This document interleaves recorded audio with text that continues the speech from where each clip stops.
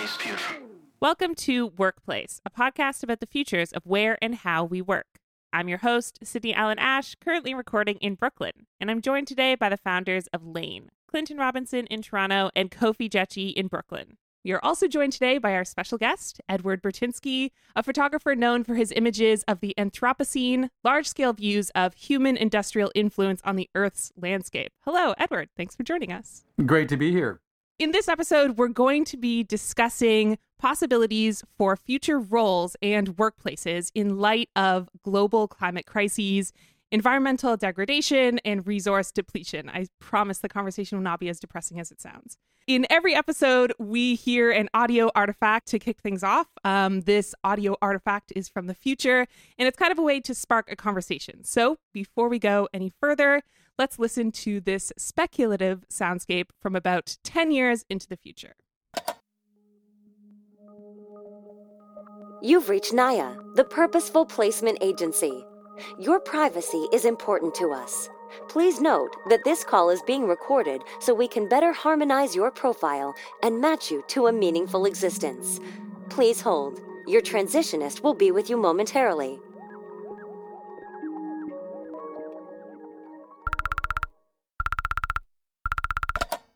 Hi, I'm River. I'm your transitionist. I understand you're looking for a new role. I'll help situate you with something that's tuned to your ethic. Yeah, I need a new gig. I've had a hard time holding one down. People tell me I'm a bit prickly, but I got a lot to take care of these days. That's why you're here. You'll be part of the just transition. All of our placement opportunities work toward a regenerative economy. Sure, but what can I do? I have 3 possible paths to show you today. Path 1 is with Almanac. That's like the biggest big tech thing out there. Yes, but this is an exciting opportunity to be part of the agricultural computing revolution. Agricultural computing? It's a distributed bio-based computing platform. They're engineering a way to harness the data storage and processing powers of nature. You mean they make GMOs? I'm not trying to work for Cash Crop 2.0. It's the most energy efficient form of computation. That's been the problem. Every time we have one of these breakthroughs, we treat it like it's permission to consume more excessively. Nah, I'm not with this. I thought you might say that. Path 2 is to join the Seawall Planning Committee. It's part of the Green New Deal. They're investing $500 billion into the Living Shorelines project. They'll be installing mangrove plants to strengthen the embankments along the eastern seaboard. The sea levels are rising fast. Work starts in 2 years. Right now they need help at HQ.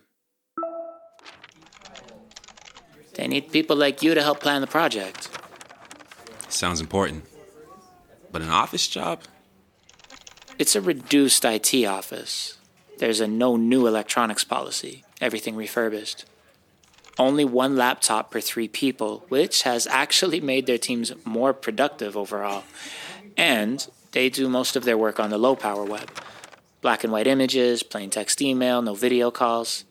And everything runs on solar, toggling to different servers, wherever the sun is shining. Still, those wonks don't understand what the people are going through. They can keep planning, but I want to be in the trenches. I see. You want to get your hands dirty. Let's move on to path 3. There's a precious metals mine. What? Why would I mess with something like that? This is different. You'd be relocating to Ghana. It's an adapted e-waste landfill. They have a safe process for extracting valuable minerals. Gold, cobalt, nickel, copper. All harvested from EV batteries and solar panels and consumer electronics. So, it's unmanufacturing. That sounds kind of cool. Sounds like big business, too. They're also rewilding the landscape, using the remaining shells of old devices as a kind of scaffolding for next nature. Here, let's take a look.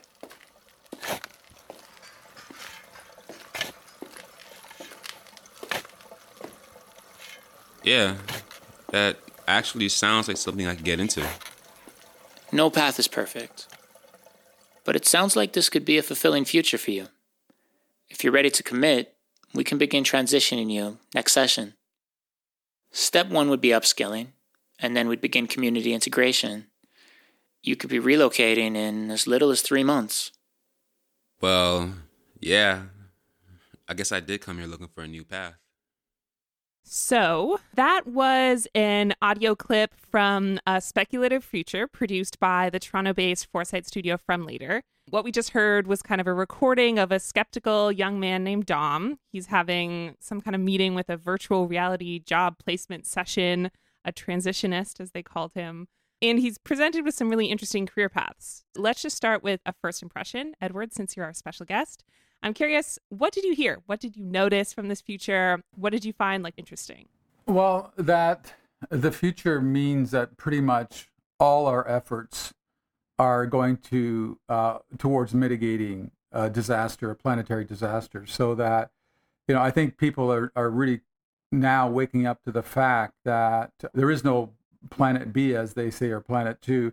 What I'm sensing is that the youth of the not too distant future will not want to work in a dirty industry, will not want to do a job that is adding to the problem, recognizing that their future, and if they want to have children, those children's future are what we're talking about here. So it's probably the largest existential risk beyond all out nuclear war that we're facing. But this one is like we're in a pot and it's slowly getting warm and we're the frog in the pot. So I think it's being recognized now that the pot's getting warmer. The status quo and business as usual is no longer an option.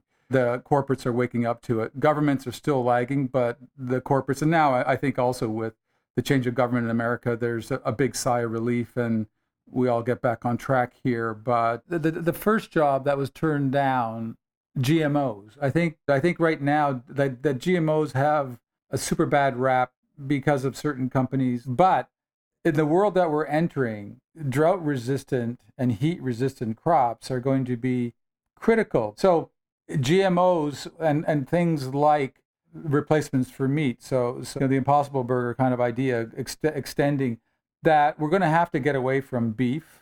We're going to have to find other replacements other than living animals and possibly molecular food that we construct in 3D printers from base plant material that is brought to things that are more enjoyable. So I do think the future is going to be technologically produced food that may not resemble the food that we're used to eating today.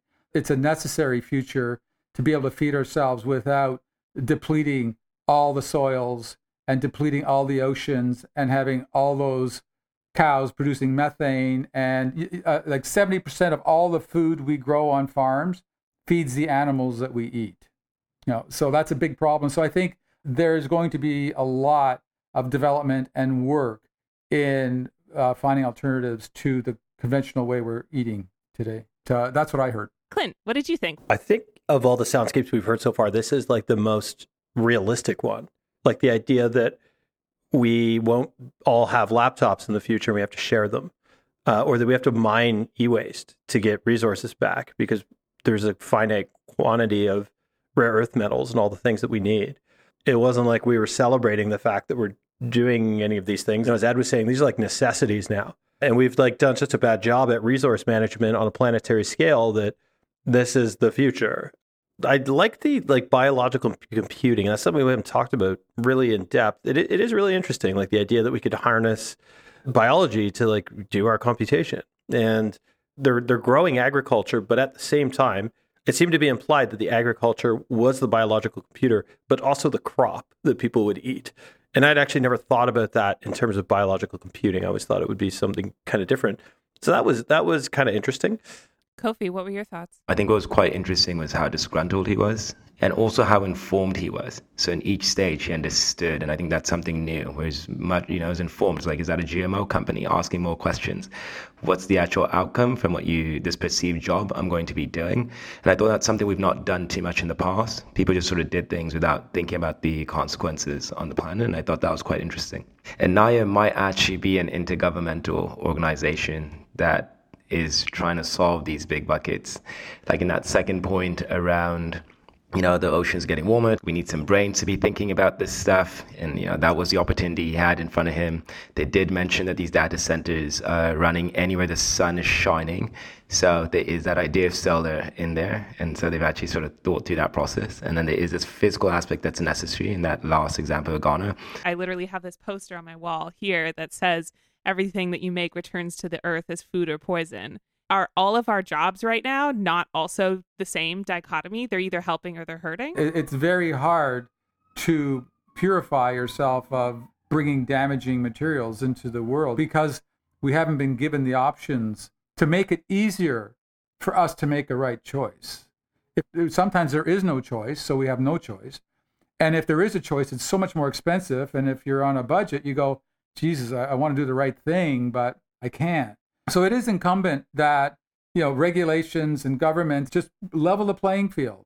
And that's leveling the playing field. And you talk to oil companies, they welcome a carbon tax because they know what they're up against. And they realize that cost is being externalized and that eventually there will be a day of reckoning. So they would rather know what the future holds for their product and what the surcharges are on their product that then make their product less desirable because of the cost of oil versus recharging my car is so much more that I want an electric car now. So it will push people in the right direction, but it's that economic balancing act that you have to do to make sure that it's cheaper to do the right thing. And once you do that, the market just flows like wildfire. Why do we gravitate so heavily towards solutions or tactics that are driven around creation and innovation as opposed to like degrowth and reducing consumption? Are there jobs in degrowth? Good point. Can you keep people employed when you're trying not to use stuff?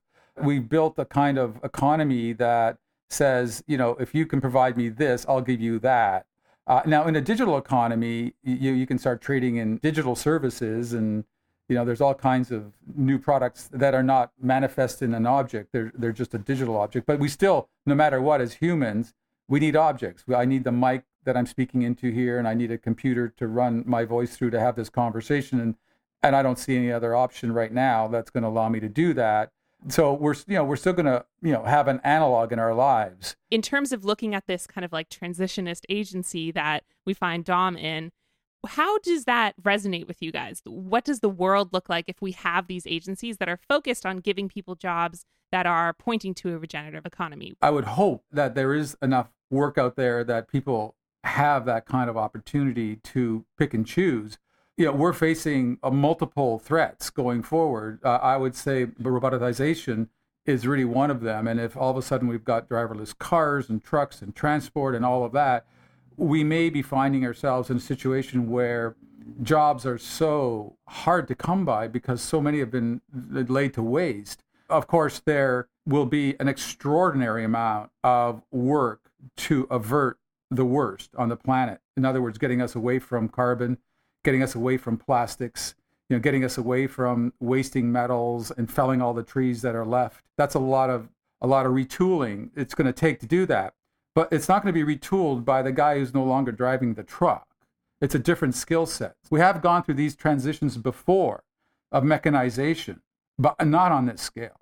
Not where you get complete factories without a soul in them and KUKA robots doing all the work. I'm currently looking to capture some imagery from a complete vertical growing farm, and there's not a soul in there. And it's using KUKA robots at the end to actually take the plants off, so it's end to end.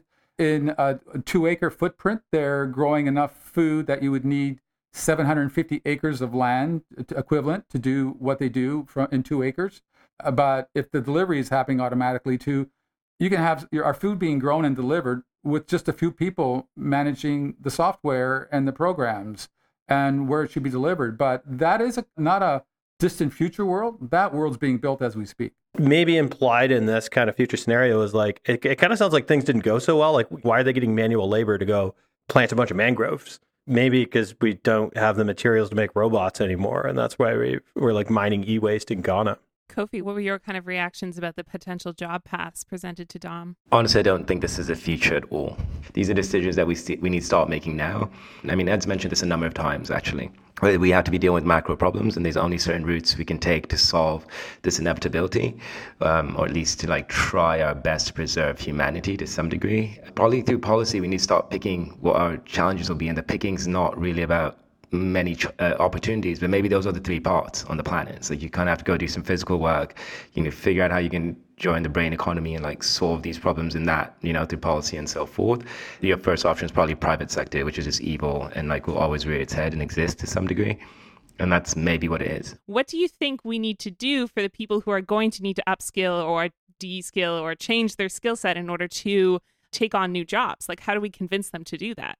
That goes right back to the educational system. How are they preparing those students to come out of those universities? There is a different phase of work we're in. Astro Teller talked about it once, and thank you for being late. There was a period of time where technology was moving slower, and you can actually stay in one place and produce one thing for a period of time.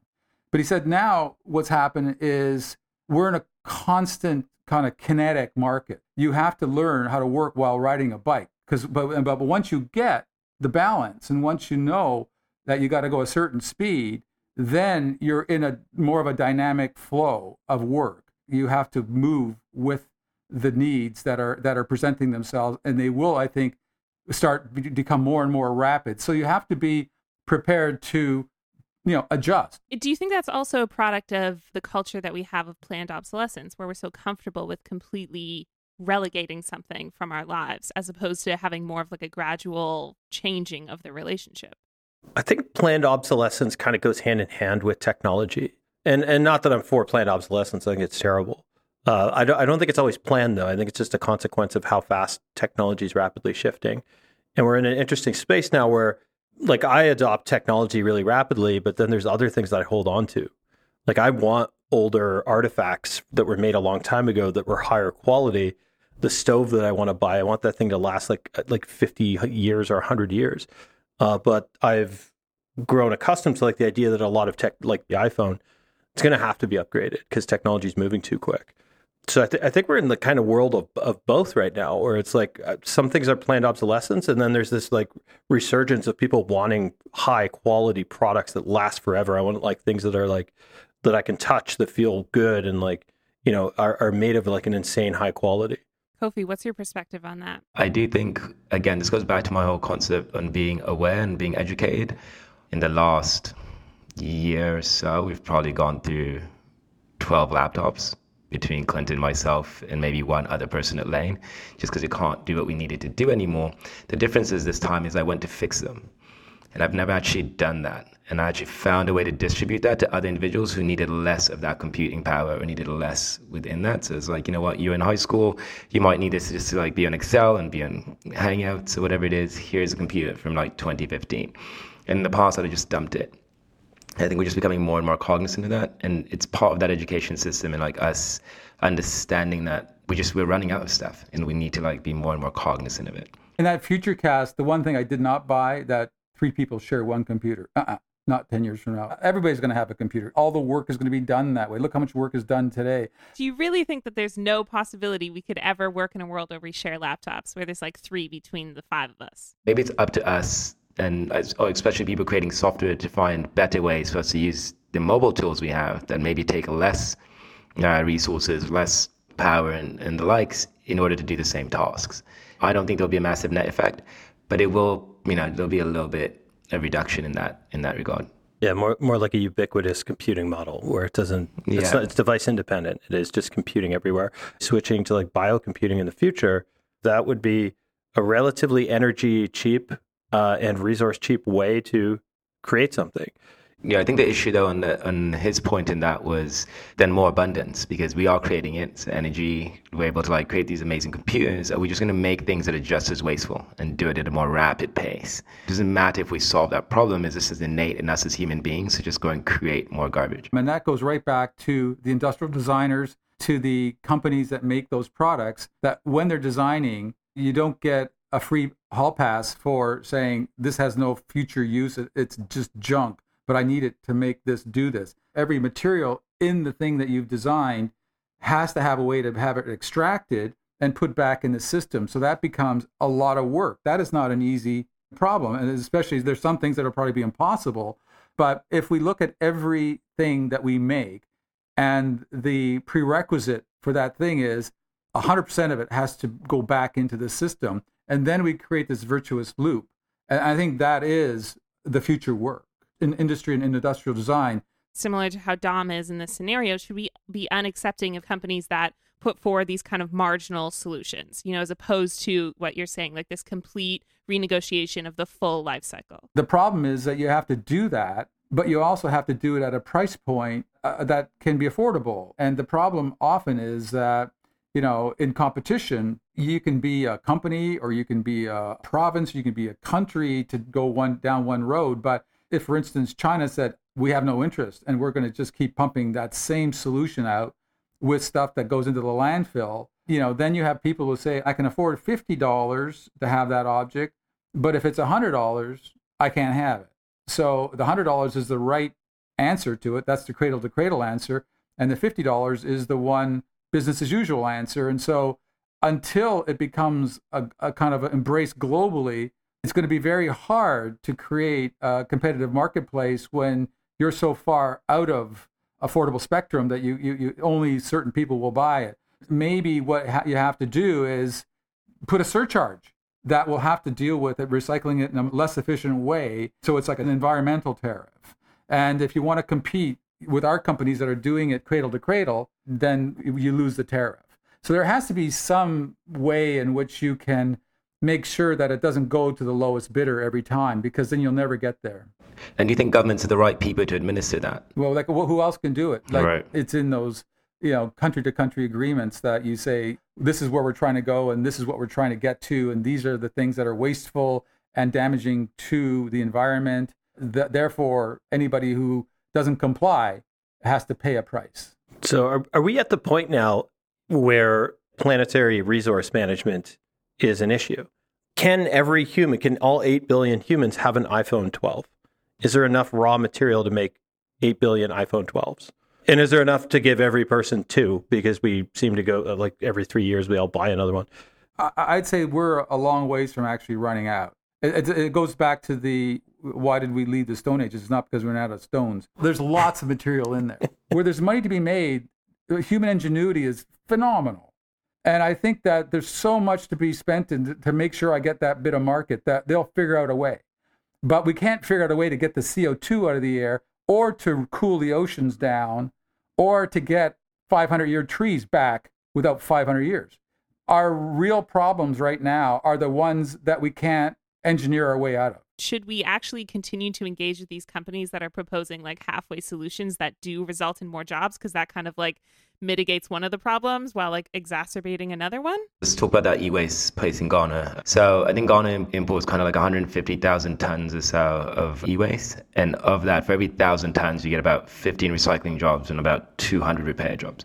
So there's an economy in this recycling. There's work being made in a place where these jobs were not existent, and they are contributing to the recycling and so forth. So maybe to Ed's point, that we need to start putting pressure on the governments to recognize places like that, to come up with safety and like rules and some protocol, and that ingenuity that we're speaking of can actually help accelerate those kind of skills and those, like to get more and more people working. So I think there are jobs in that scenario if we can actually get the government involved, get people recognizing it, and then figure out what we really need to be picking from that e-waste. I do feel every time we automate away jobs, they were jobs that like we didn't really want. And every time we automate away something, it opens up a new area. We wouldn't have art and culture if we were all working in a field growing weed all day. What happens when we unleash the creativity of millions of people who are just doing manual labor and give them a UBI? I think we're hitting the note of base energy. Like, how do we get the base energy we need? And we start looking at all of these solutions, whether, if you do solar panels, well, you're taking vast fields, unless, of course, Elon's got a good idea with rooftops, and that's really interesting. So it's near the urban center. Nuclear is non-carbon producing. It's pretty safe. That's a good energy source, base energy source. I was at CERN, and right beside CERN is ITER, ITER, and it's the fusion lab. And I was talking to a bunch of physicists who were talking about fusion energy, and they say, we know it's going to work. And we actually, one of the guys said, if the governments were prescient, and this is like about 5 years ago when I was there, even like for 30 years, if they would have at least given us $1 billion a year to start iterating a fusion power generator, we would probably have one working by now. But we need to test it. We need to put it out there. But if a fusion power station can be done that, let's say, is like a nuclear power station, 1,000 megawatt or something, you can pop them all around the city where you're going to use it, and we'll never think of power again. It's infinite power. The inner temperature of a fusion reactor was at 13 million degrees. It's the temperature of the sun. We're creating mini suns. We will never have this conversation again if we solve that problem, because that is at the level of baseload energy. Because when you look at baseload energy, that's where all the other conversations collapse, because there's just like nothing that can pick up the slack. If we went full on with everything we could do, like a World War II kind of effort that United States did on producing windmills and solar, generally the theory is you'll stop the growth of fossil fuels and you might start chipping away 1% a year with a kind of a war measures approach. If fusion worked and you built them around all the major cities of the world, bingo, you're in. So, but we're a little late. I went to ITER on the last project in Anthropocene. I said, how soon before we can actually see these popped up around the edges of the city? And he said, 2060. So that's like, that is too late. That is, if you have enough energy to throw at something that's cheap enough, it's actually, some problems aren't hard, like pulling carbon out of the atmosphere, or as you're saying, desalinating water, are like, yeah, that's not a problem now. We can totally do that. Yeah. You don't have to burn fossil fuels. You're not burning fossil fuels to get massive amounts of energy. So once again, we have to get the governments on board, is what we're saying, because essentially they're trying to get the short-term value of what they consider like for energy today versus investing in that future, because then energy will be worth nothing. Not nothing, but just wouldn't. It will be worth nothing. Yeah, it could potentially be worth nothing, which I think is scary for a lot of like power structures, right? Like when you say like we're going to create infinite free energy. Well, it's not infinite, but it's practically infinite. That probably scares a lot of people because we've all got some oil ETFs that we got to make money on, right? Yeah, well, Elon's got a bit of an idea. I've been looking at those solar roof panels. So there's ceramic tiles on your rather than asphalt. And if you're in a suburb and you got a home, you can put those on. You have a Tesla power wall, and so it collects, all the power to the power wall. You can use LED lights. You're not using so much in your house anymore. You can sort of use that, and then if you're making enough, if you've got the whole roof and you can make enough, you plug your car in. Bingo! In your car's electric car. So you are now a self-contained energy system, and it's far more resilient, by the way, because if the grid goes down, you go, I'm fine. Right. As long as the sun's shining and the wind, you can have a wind turbine to augment if you wanted. But I think that's another way to think of it, is to break down these central structures as much as possible, distribute it in a different way, and that builds resilience. I think there's something in that way forward that is very rich, especially in rural and suburban kind of communities. In the high density cities with skyscrapers, of course, you've got different issues, and that's where fusion comes in handy. Industrial needs way more energy than residential. You can totally power your home on solar and wind. It's industry and like manufacturing and resource extraction that's insanely energy intensive. I actually saw that Finland is using data centers because CPUs are, so like a computer chip is hilariously the most efficient heater that we've ever created. And they're actually using data centers to heat homes because there's huge heat waste from data centers, right? It's a lot of electricity. It generates an insane amount of heat. We got to do something with it. We've just kind of moved it out of sight. Like, why not heat a city with, because no matter like what we do with the earth, like Canada will be cold. We need to heat our homes in the winter. Why not use waste heat to do that? That's a great idea. Yeah, TELUS did that, by the way. The TELUS head office in Vancouver, the whole tower is heated by the data center beside it. And they have excess and they're heating other buildings with it too. So this idea of like actually accepting the responsibility on our shoulders for what we consume and what we produce, like, does there need to be a massive mindset shift in order to accommodate that type of decision making?